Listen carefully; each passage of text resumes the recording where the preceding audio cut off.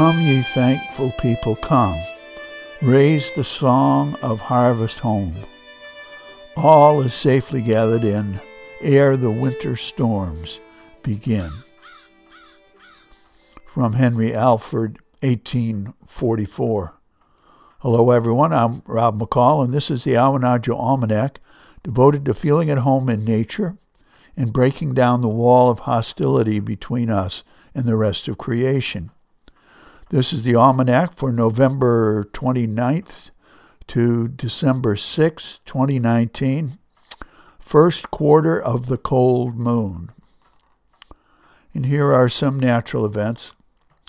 Now that Thanksgiving is accomplished, we're preparing for year-end holidays and for winter.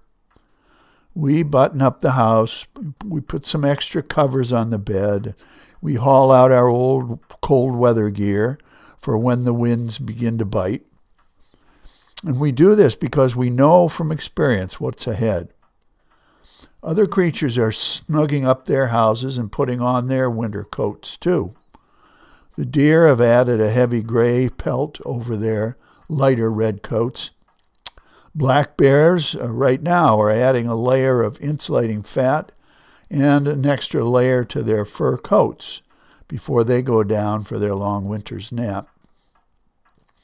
Both the weasel and the varying hare shed their earth-brown summer coats and put on white for winter. Every creature in its own way is preparing for the season ahead. The question of whether these all really know what is coming or whether this is inborn instinct or whether it really matters, we'll have to leave for another day. Here's a mountain report. Winter climbers of Awanadjo will know that there are some days when the only other living creature on the mountain is red squirrel, Miku in Passamaquoddy. You see, Miku owns the mountain, or at least he thinks he does. He will scold you stridently for walking on his trails without his permission. He prepares for winter by growing a longer, thicker coat, complete with ear tufts to keep his ears warm, and by stuffing a hollow tree with dry leaves and moss for insulation where he can stay warm.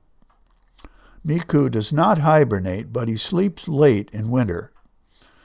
One cold morning on the height, I was amusing myself by striking the stubs of dead limbs on an old spruce with my walking stick to hear the different notes they made. Pretty soon I heard a scratching and scrambling and chattering on the inside of that hollow tree, and angry Miku popped his head out of a hole above and gave me a first-class, gold-plated chewing out for waking up too early with my foolishness. Here's a saltwater report.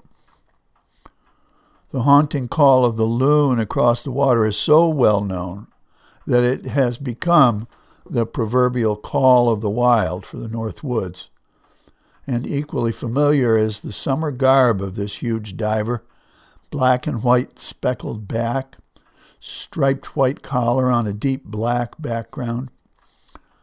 But around September, our loons begin to lose their iconic markings and soon are dressed in a motley gray above and a light gray to white on breast and belly. This is the winter plumage of our great northern diver. It's not nearly so charismatic, but much more practical when courting season is over. So if you're wondering where Quimu has gone, she might still be out there, just looking a little different. Here's a rank opinion. When I was a lad, I belonged to the Boy Scouts. As a small-town, outdoor-type kid trapped in suburbia, the Scouts really saved my life, teaching us woodcraft, first aid, how to handle firearms, and what are called today survival skills for emergencies. The Scouts' first rule was be prepared. Well, 60 years have passed since then, and now it seems the whole world is preparing for emergencies in one way or another, whether it's rising sea levels, wildfires, a global crash, or an asteroid strike, to name just some of our current obsessions. So it might be worth noting here one more thing animals do to prepare for winter. They gather together. Deer may run in 2s and 3s in summer, but they overwinter in herds. Eiders gather in rafts of hundreds, chatting and calling out to each other in the cold. Crows, ravens, and blue jays forage in family groups.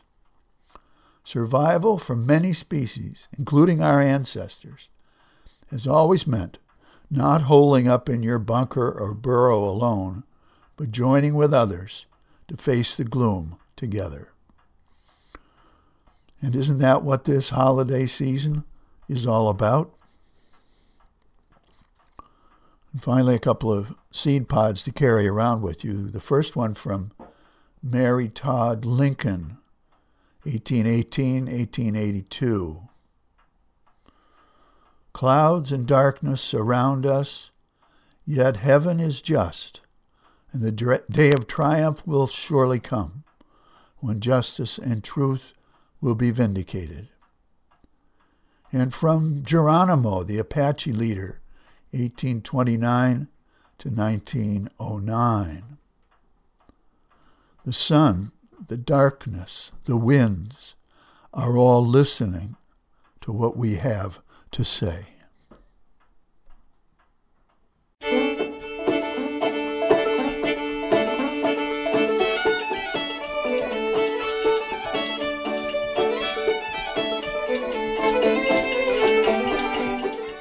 Well, that's the Almanack for this quarter moon, but don't take it from me. Go out and see for yourself.